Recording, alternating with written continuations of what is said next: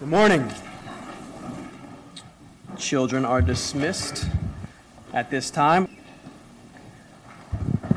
The rest of you are encouraged to take out a copy of God's Word and to open back up to John's Gospel, chapter 19. You're stuck with me for the full time today, so you have no choir to look forward to following me. Wasn't last week so good, though? Thank you again, choir. Believe it or not, last week actually was a short sermon, so I'll do my best to make up for that this week. Kidding. We're going to consider verses 28 through 37 this morning. I didn't get as far as I wanted to. It's all right. Page 906 in the Pew Bible. We are not finished with "It is finished." I'll spare you a whole sermon on verse 30, though these are the greatest words ever spoken by the greatest man that ever lived. But I at least want to look at them a little bit more and connect them to what follows. And I want to do a better job of drawing out, hopefully, some of the significance of these words and applying them to your experience of the Christian life and maybe your struggles with the Christian life. So much of my struggle is rooted in my struggle to appropriate and apply and live in light of the fact of the finished work of Christ. So much of my struggle is actually a denial of the fact that it is finished. That could be the case for you as well. Let's see. So we're going to start with what follows the finished words to see how those help us better understand and appreciate the finished words and work. And then we'll circle back to those words at the end and we'll finish with finished. Remember, as you're reading, always ask why. Why is one of the best weapons in your arsenal of understanding God's Word. Always ask why. Read and then ask, why is that there? Right, details. John includes here another detail that no one else does. Why? We know that his overall purpose is belief, that you may believe and live. We all want to live. That is in some way dependent on Christ's death. And for some reason, it is right here, at this strange detail, that John breaks the fourth wall and begins to speak directly to you for the first time in this book.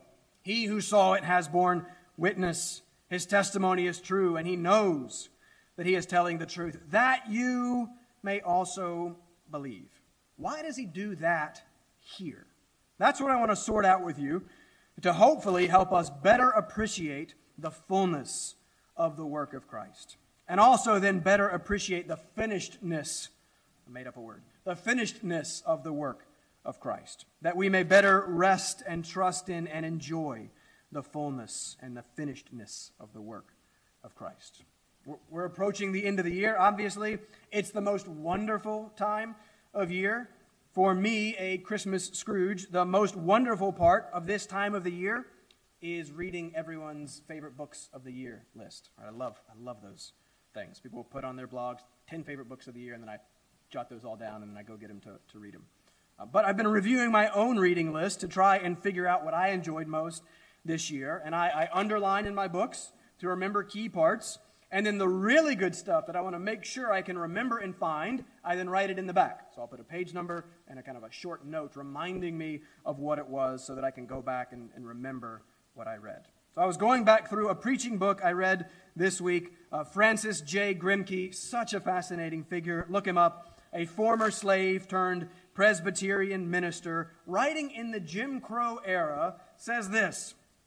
He says, the most serious problem with which any human being has to deal is the problem of getting out from under the power of sin and getting into right relationship with God. Here it is.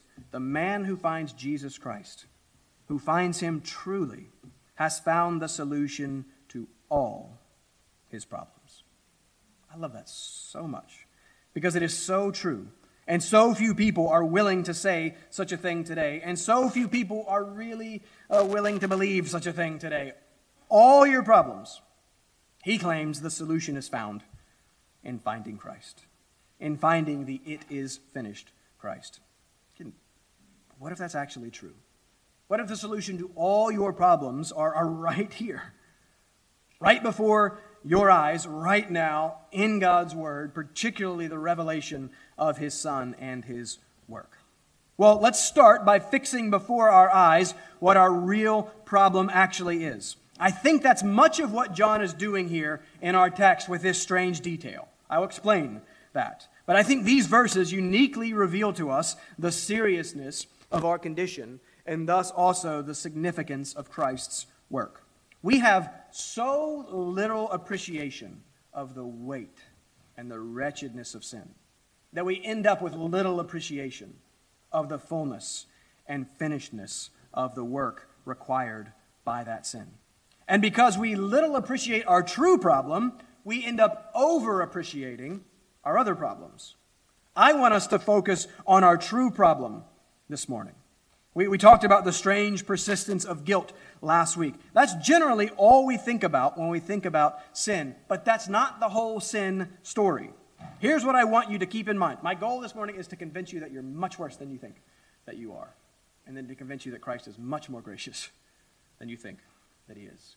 So here's what I want you to keep in mind as we go. You were, or you are, if you don't know the Lord, you were or are guilty, filthy, and dead.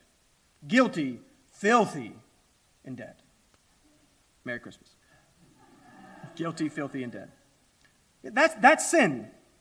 That's our problem. That's what Christ has come to fix and finish. I think John is pointing us in that direction.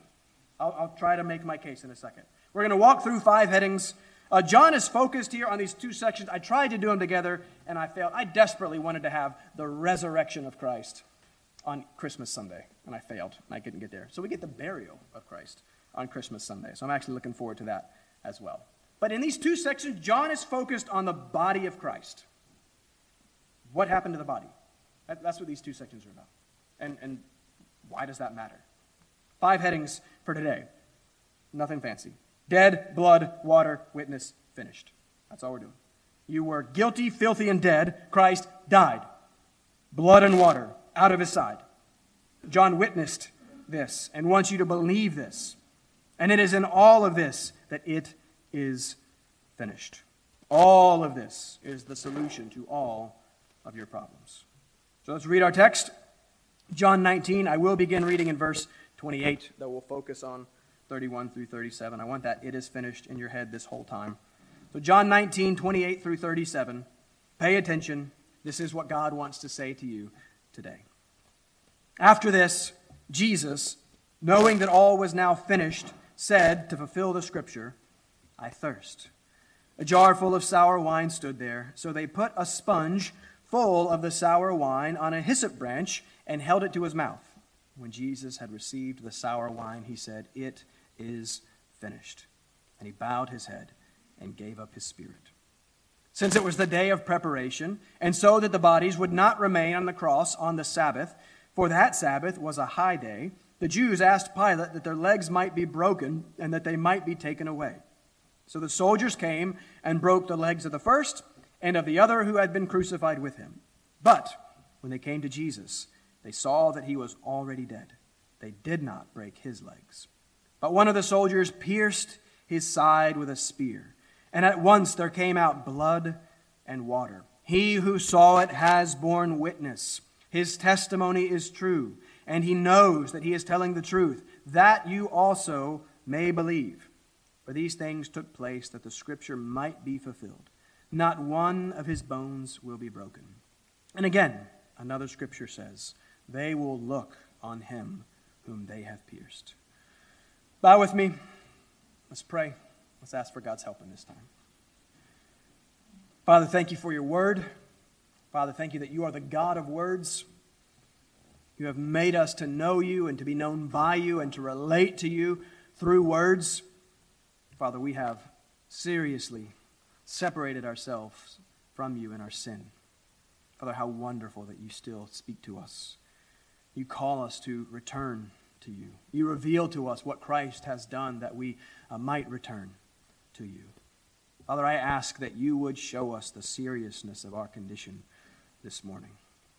I ask that You would do that to better help us understand and appreciate and love the significance of Christ's work in our place. Father, help us to understand this word accurately. Help me to get out of the way and preach Christ and him crucified. I pray that you would draw us to him in this time. Father, I cannot do that, but you can. And so we ask that you would. Show us Christ, we ask in his name. Amen. All right, first point, dead. Look first at verse 30. We'll come back to it is finished at the end. The whole point of this sermon is to help us better understand and apply it is finished. But we didn't give much consideration to what follows the finished. Look at what it says. And he bowed his head and gave up his spirit. There is the death of Christ. There is the death of the author of life, the moment on which everything hangs and hinges. And so we'd probably expect great spectacle and great drama. Nope. Bowed his head, gave up his spirit. That's it.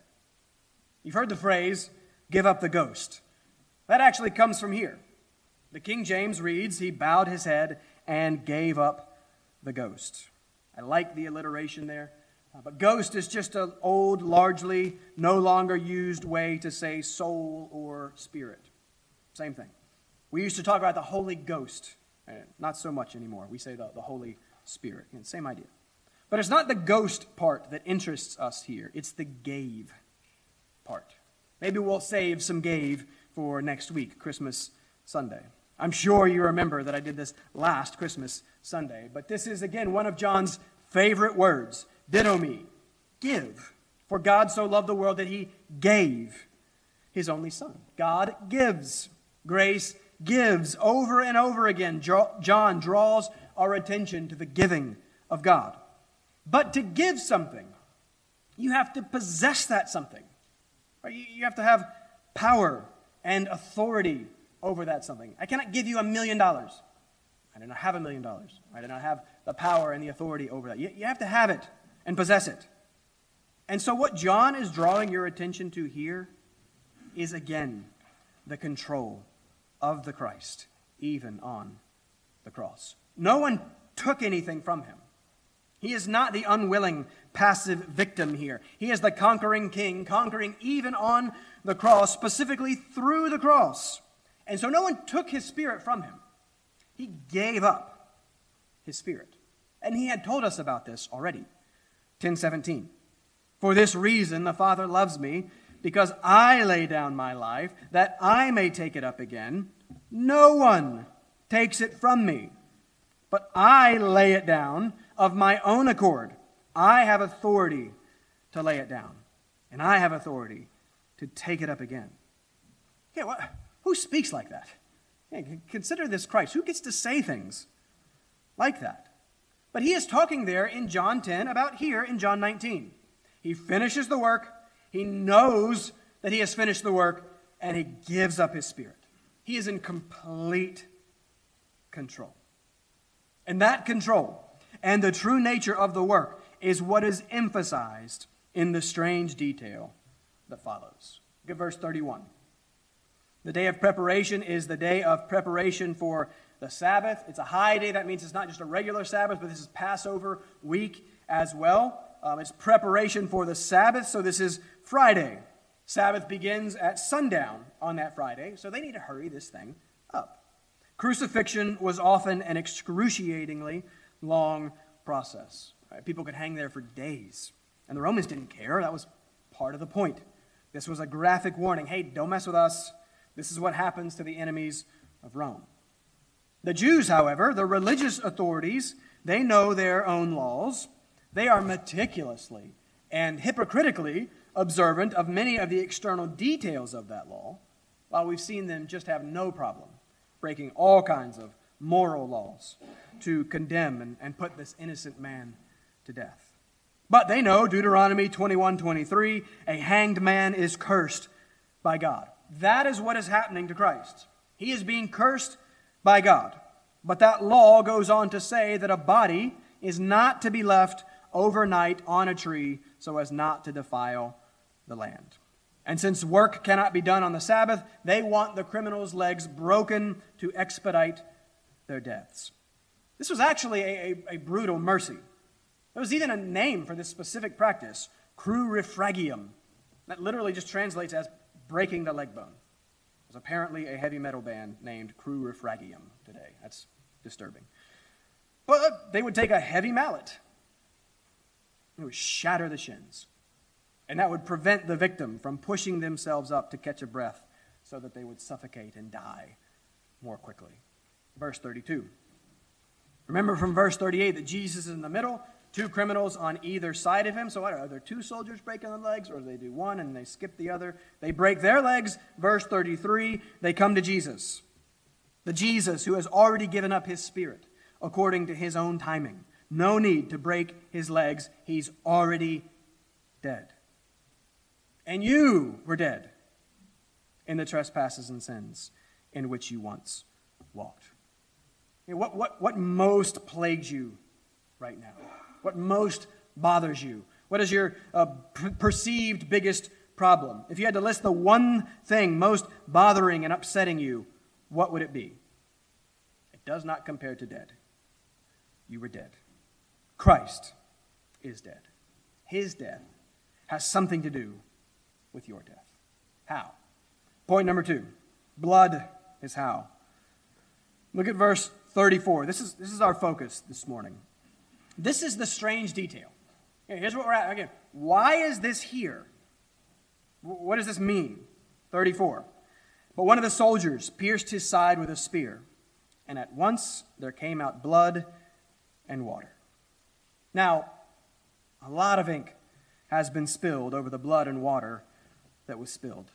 I will not be able to summarize it all for you. I will not be able to solve it all for you. Medically, it's hard to say what exactly is going on here. Talk to Dr. Tabitha or Nurse Ruth. There have been all kinds of studies about this.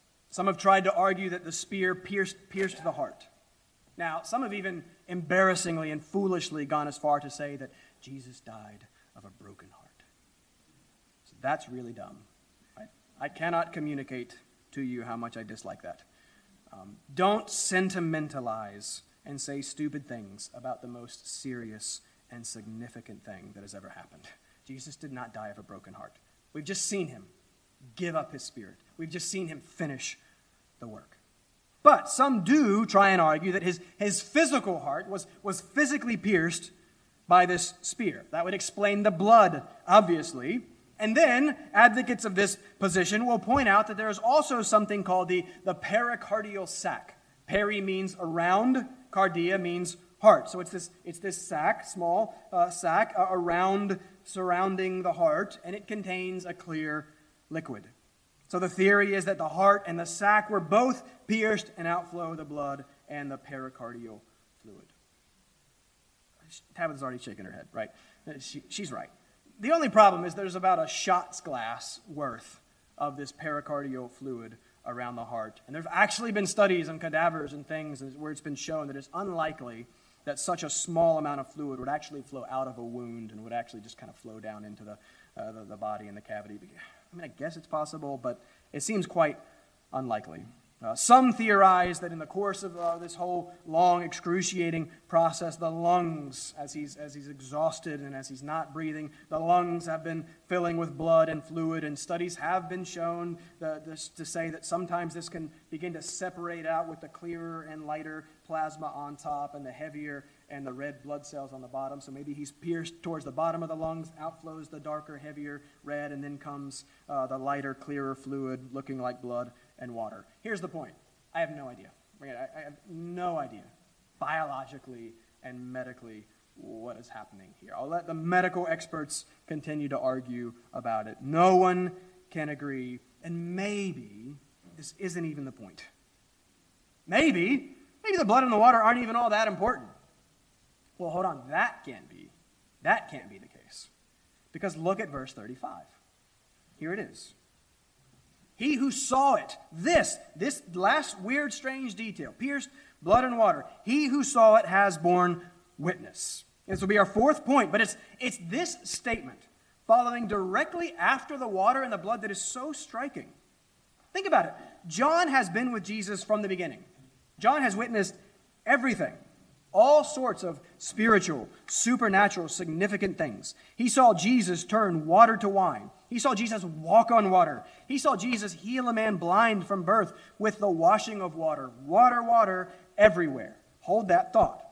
He even saw, just a week ago, he saw Jesus raise Lazarus from the grave. He witnessed death to life.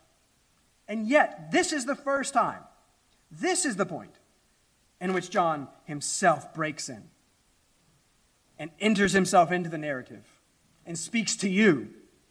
I saw this. I witnessed it. My testimony is true. It's for you.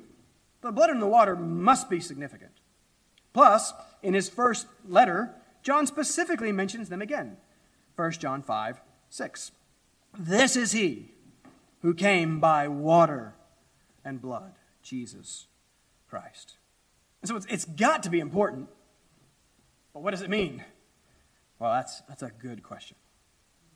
Our Catholic friends, following many of the early church fathers, will tell us that the blood and the water are symbolic of the sacraments of Eucharist and baptism. You can see the connection. You can understand why they would go that route. It is, however, quite unlikely, as John never refers to baptism and the Lord's Supper by these terms. In fact, John doesn't refer to the Lord's Supper at all in his whole book.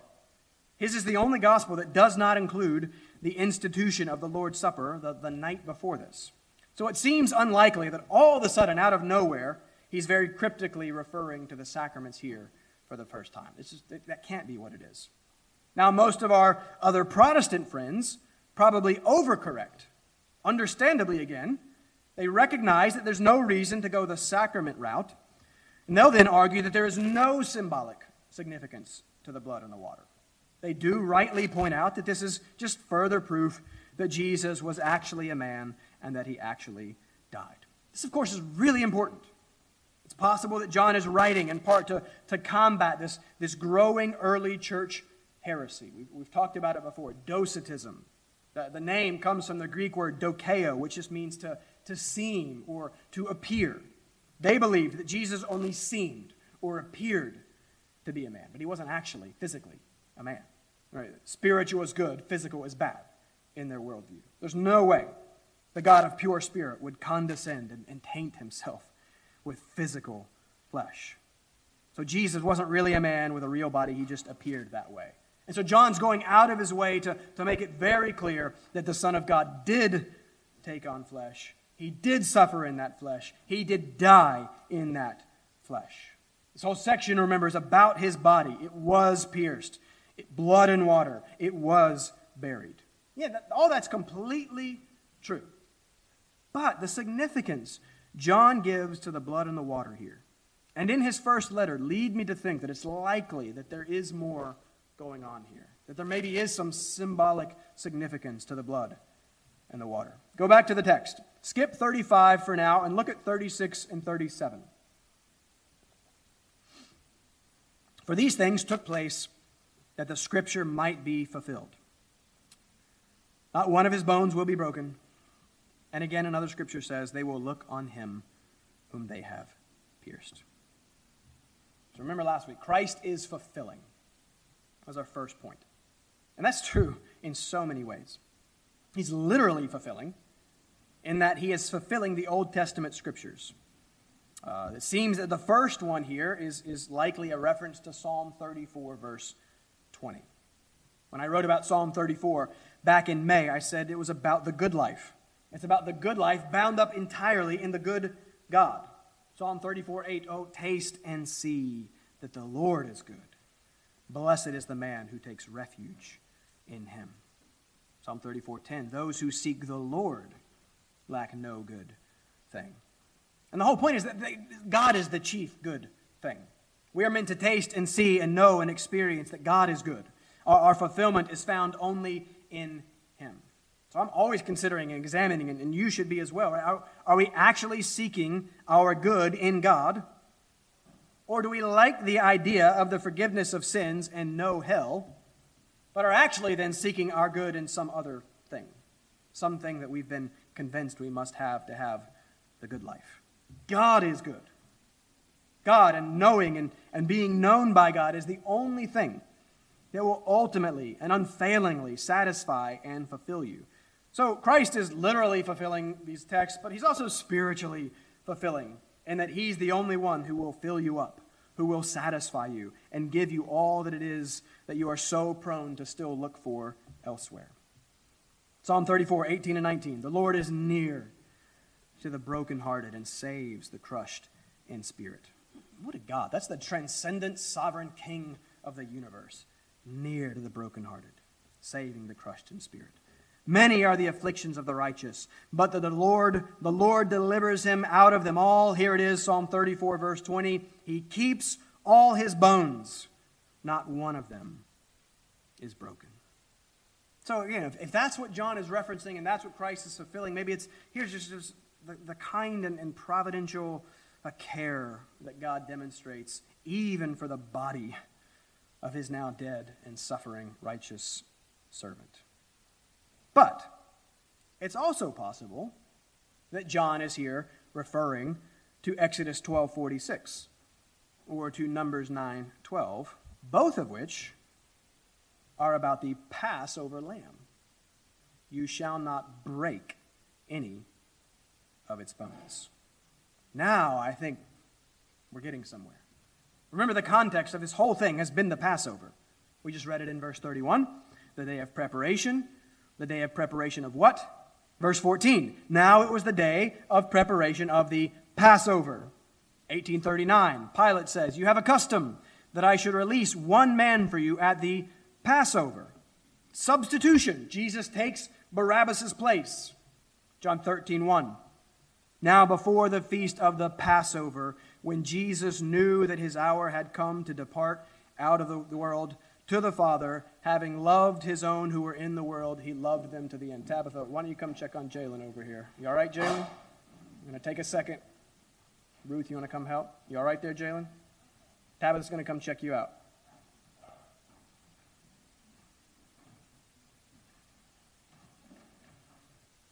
Good? Let's pray for Jalen. Let's pause. Pray for Dr. Tabitha. And let's continue. Let's pray. Father, thank you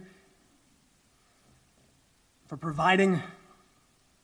Thank you for providing people who have wisdom and skill and knowledge in various and different things. Pray that Jalen is fine and all right, and pray that you would protect and preserve him physically. Give Tabitha, Ruth, anyone who helps him much wisdom in seeking his good and caring for him. Father, we pray that your will would be done. We pray that you would give rest and peace and security. Father, help us to trust you. Help us to lean on you and depend upon you in all things, even in upsetting and concerning and disturbing, uncertain things. Father, we've just seen that you are good and that you are in control. So we pray that you would demonstrate that and that we would trust you now in this time. In Jesus' name, amen. I'm going to ask someone to yell at me an update once we hear something, and I'll let you know, because you're going to be wondering and you're going to be worrying. So once maybe Ruth comes back or gets an update, I'll let you know how Jalen is doing. But we're going to continue on for now and focus, and then I'll let you know, and we'll adjust if we need to. Passover. The context of this whole thing is the Passover. Jesus loved his own to the end. How did he do that? That's what we want to figure out. Right? How does God ultimately love his people, and what does the Passover have to do with it? What's the Passover all about? I'm going to argue that it's all about blood, which is strange. So flip to Exodus 12 real quick. Let's look at this text. Page 53 in the Pew Bible. Exodus chapter 12. Page 53. Trying to understand the water and the blood, starting with the blood. You probably know the story. God has, Exodus 12, page 53, God has kindly warned mankind from the beginning that the wages of sin is death. Reject the God of life, you get death. And God makes that graphically clear in the Exodus. God's people are in slavery to the Egyptians. God is going to free his people, and he's going to deal justly with their enslavers. And so God kindly warns them in Exodus 11, verse 4, every firstborn in the land of Egypt shall die, unless the provision of the Passover. Unless, chapter 12, verse 3, a lamb is taken, a lamb without blemish, unless it is killed, and not one of its bones broken. Look at verse 7, Exodus 12, verse 7. Then they shall take some of the blood and put it on the two doorposts and the lintel of the houses. Verse 12. For I will pass through the land of Egypt that night, and I will strike all the firstborn in the land of Egypt, both man and beast, and on all the gods of Egypt I will execute judgment. I am the Lord. The blood shall be a sign for you on the houses where you are. And when I see the blood, I will pass over you, and no plague will befall you to destroy you when I strike the land of Egypt. So it's not just water, water everywhere. It's just blood, blood everywhere. Merry Christmas. Halloween is dumb. I don't like Halloween. But it at least gets that blood is important. Just doesn't get why. But blood is far more an appropriate symbol for Christmas and for Easter, and thus for every Sunday. Andy and I were going back and forth on blood hymns, which one to pick. We almost went with, there is a fountain filled with blood, and sinners plunged beneath that flood. Plunged beneath a flood of blood. What a strange metaphor that is. What a wonderful and revealing and life-giving metaphor that is. The symbol is simple. We all implicitly understand it. Leviticus 17:14. For the life of every creature is its blood. Its blood is its life. It's quite simple. Blood equals life. God tells Israel this thousands of years before we scientifically understand the body and the significance of the blood to the life of the body. You have about 60,000 miles of veins in your brilliant body. A body brilliantly designed by a brilliant mind. We're going to talk a lot about the importance of the body next week. But blood constantly flows from your head to your toes through those 60,000 miles of veins that you have, bringing life to your body as the blood brings oxygen and nutrients and removes poisons and waste. Blood equals life. Blood flowing in you, life. Blood flowing out of you, death. Leviticus 17:11. For the life of the flesh is in the blood. God says, I have given it for you on the altar to make atonement for your souls. For it is the blood that makes atonement by the life. You see, blood makes atonement, as the Exodus makes clear. Sin, the firstborn, is going to die. Death must be paid. God provides a substitute. God provides a sacrifice. He provides blood representing that death. God sees it, recognizes that the death payment has been made, and he passes over.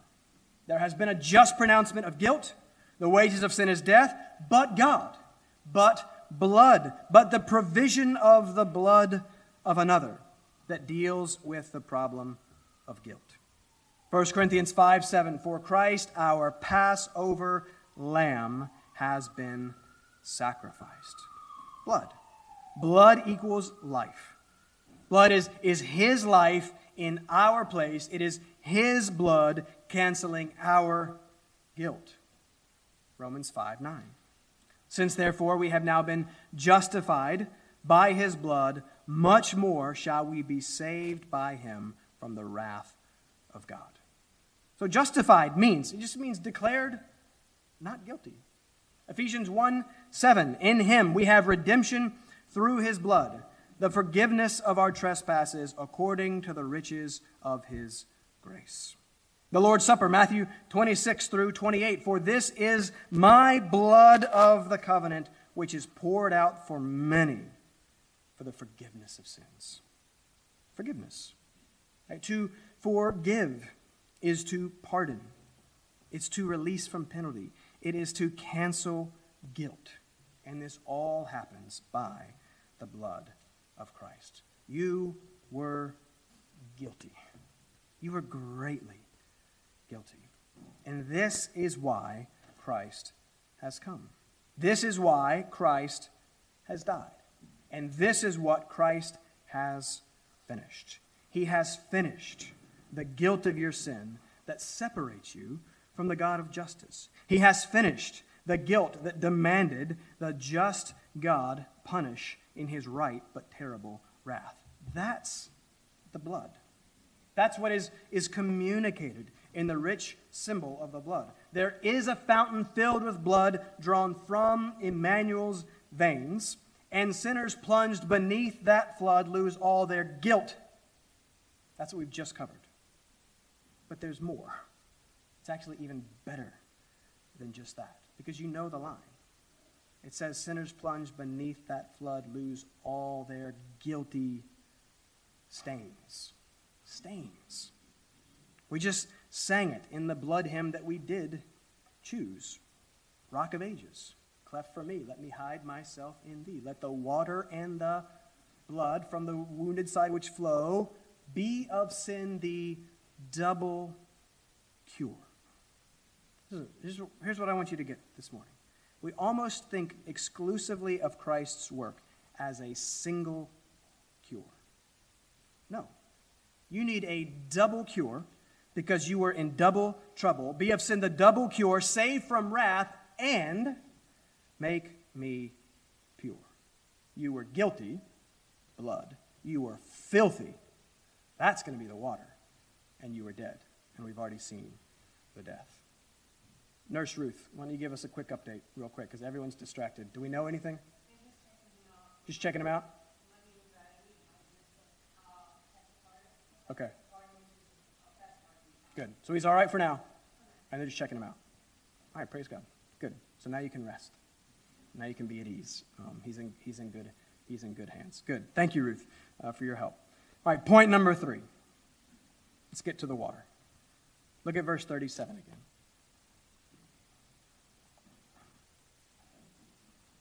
And again, another scripture says, they will look on him whom they have pierced. Turn to Zechariah chapter 12, page 798. John is quoting Zechariah 12:10, 798. No bones were broken. It's amazing. But the side of the Christ was pierced. And the result of that piercing was the flow of blood and water. The blood makes a lot of sense, both medically and symbolically. But what about the water? The book of Zechariah is a call to God's people to repent. It's a call to return to the Lord and trust and believe in him. The book begins, chapter 1, verse 3, thus declares the Lord of hosts, return to me, says the Lord of hosts, and I will return to you. And then the book consists of a number of visions and prophecies about what God is going to do in both judgment and salvation. And chapters 9 through 14 are really important. They particularly contain a number of references and pictures and prophecies of the Christ. The gospel writers actually quote from Zechariah chapters 9 through 14 more than they do any other section of the Old Testament to explain the suffering and death of Christ.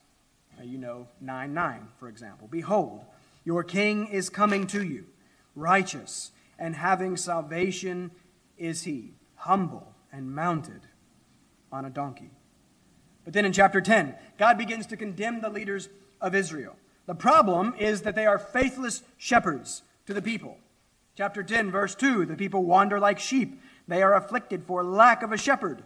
My anger is hot against the shepherds, and I will punish the leaders. For the Lord of hosts cares for his flock. So the people need a shepherd. They need a good shepherd. And so God says to Zechariah in 11, verse 4, become shepherd to the flock doomed to the slaughter. And then in the rest of the chapter, the people reject Zechariah as their shepherd. God raises up a shepherd that will not care for the people. God pronounces on that shepherd, verse 17, woe to my worthless shepherd. And then finally, we get to chapter 12. And we see that God will bring judgment and salvation. which gets us to verse 10. Look at verse 10. And I will pour out on the house of David and the inhabitants of Jerusalem a spirit of grace and pleas for mercy, so that when they look on him whom they have pierced, they shall mourn for him. Notice the strange pattern of pronouns there. When they look on me, this is God speaking, when they look on me, on him whom they have pierced. And we know that this text is ultimately fulfilled in Christ. John tells us this text is ultimately fulfilled in Christ. He is the me, him, God the Son, the great I am, pierced himself for our transgressions. Zechariah 13:7 says, strike the shepherd and the sheep will be scattered. Right? Christ is the good shepherd the people need, and he is the one who is going to be struck. He is the God who is pierced. That's what's happening on the cross. That's what's being fulfilled on the cross. But what about the water? What does any of this have to do with water? Remember, water everywhere. This is one of John's favorite images. I ran through it all last week. Water to wine, walking on water, healing with water, washing with water. And with all the water, I think that John has to be thinking of Zechariah 13:1, following the piercing. Zechariah 12:10, what comes after the piercing? Zechariah 13:1, on that day there shall be a fountain opened for the house of David and the inhabitants of Jerusalem to cleanse them from sin and uncleanness. Water washes. Again, the symbol is very simple. Water cleanses. Ephesians 5:25, husbands, love your wives as Christ loved the church and gave himself up for her. Why did he do that? That he might sanctify her, having cleansed her by the washing of water with the word. Titus 3:5, he saved us, not because of works done by us in righteousness, but according to his own mercy, by the washing of regeneration and renewal of the Holy Spirit. Listen, you weren't just guilty. You were filthy. We were unclean. Save from wrath and make me pure. Man, sin is not just this abstract, out there breaking of some rule for which we are guilty. No, sin defiles us. Remember how we've seen that God himself is the very heart and soul of reality, as his words wiring and creating reality, the very heart and soul of reality. As we go against that, as we sin against him, we sin against reality itself. We sin against his word, that which is holy and that which is good and that which is true. And so we reject all that. We break all that. We're defiled by our sin. David gets this. Psalm 51:2, wash me thoroughly from my iniquity and cleanse me from my sin. He doesn't just say forgive me. He does need that, but he also needs to be cleansed. Jesus gets this. Mark 7:15, there's nothing outside a person that by going into him can defile him, but the things that come out of a person are what defile him. Yeah, that defile word just means unclean. It means polluted. It means desecrated. This is what we are in our sin.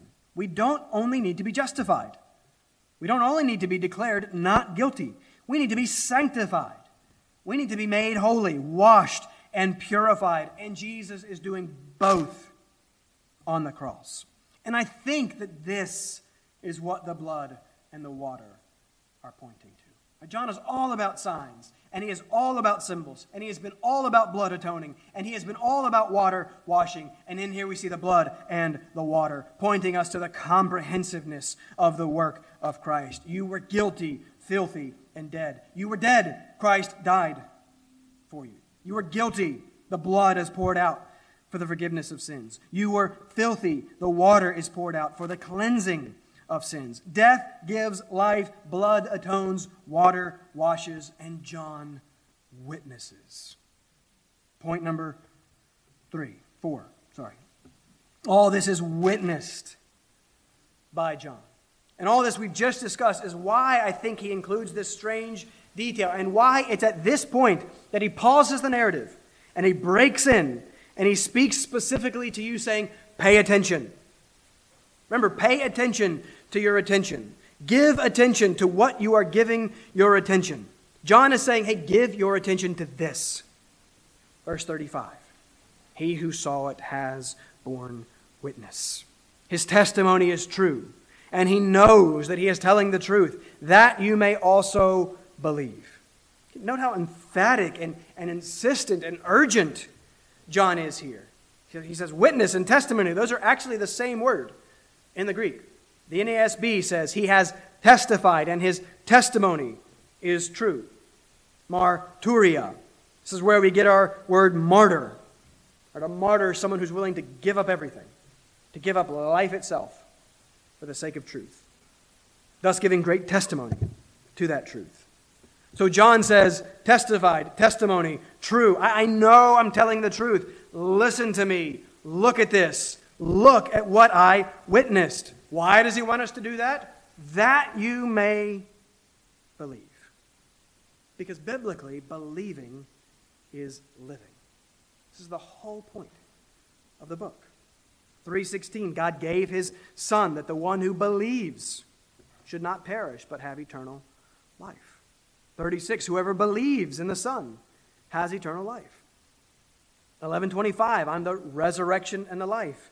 Whoever believes in me, though he die, yet shall he live. And everyone who lives and believes in me shall never die. Do you believe this?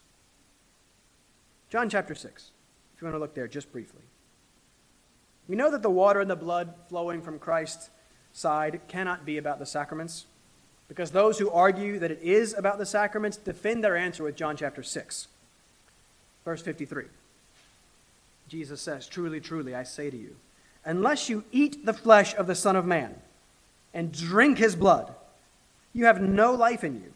Whoever feeds on my flesh and drinks my blood has eternal life. For my flesh is true food, and my blood is true drink. That's so strange.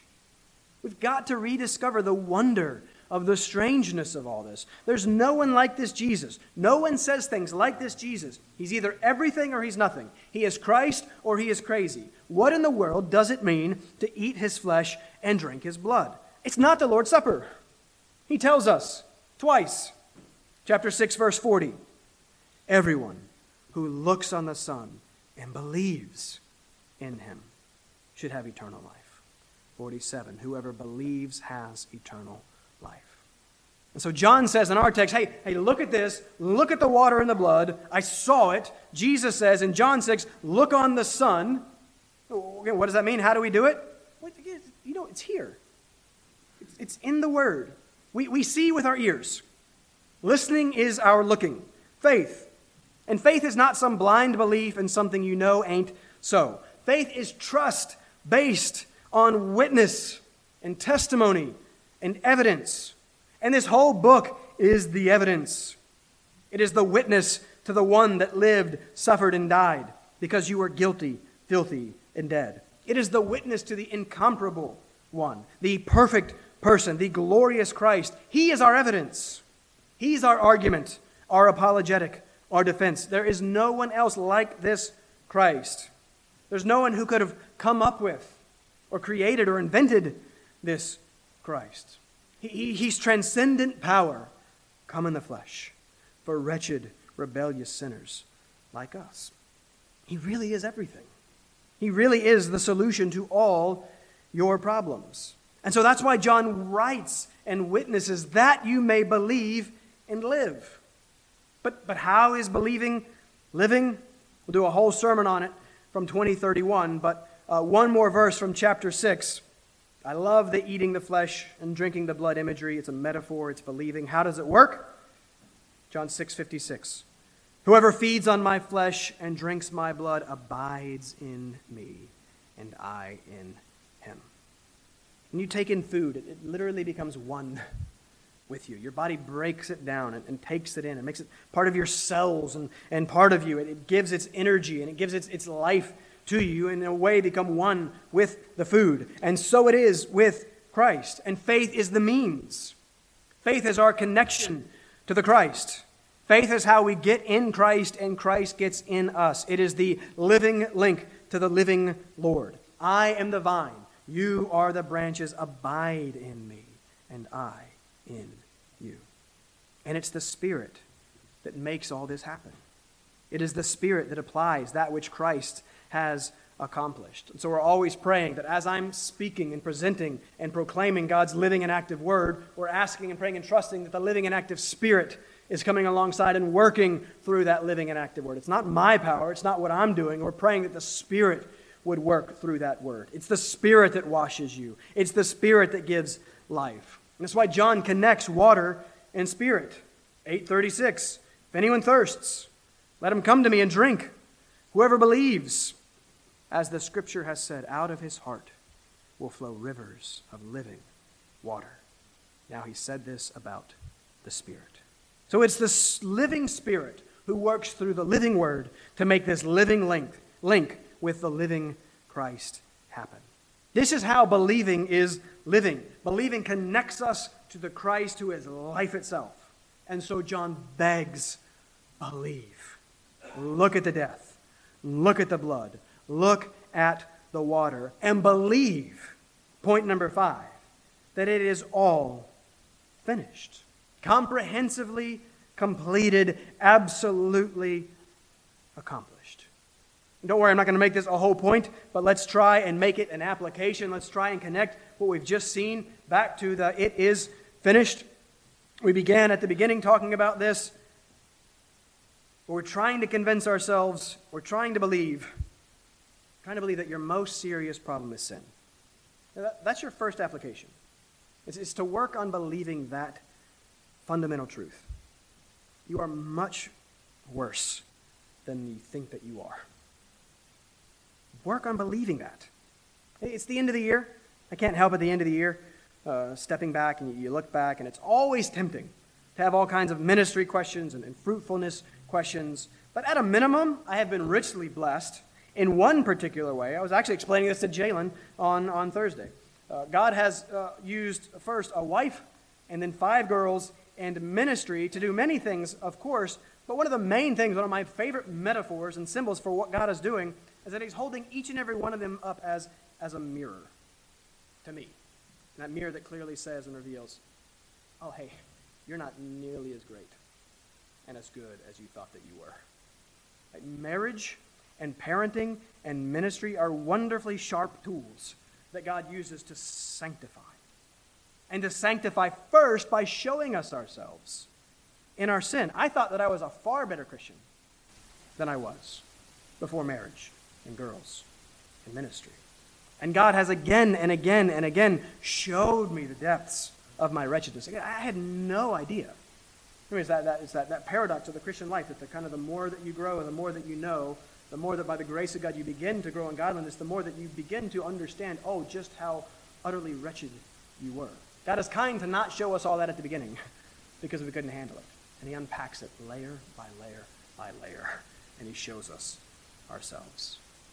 And he has been kind to do that to me because it is only then that I begin to appreciate the depths of his love and mercy and compassion and kindness and grace for such a sinner.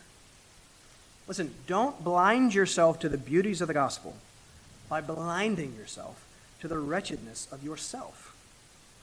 Work hard to meditate deep and long on your sin, on the true nature of your sin. You are guilty, filthy, and dead. The death of God himself in Christ is what was required to forgive you and cleanse you for your sin. We have no idea of what our sin really is.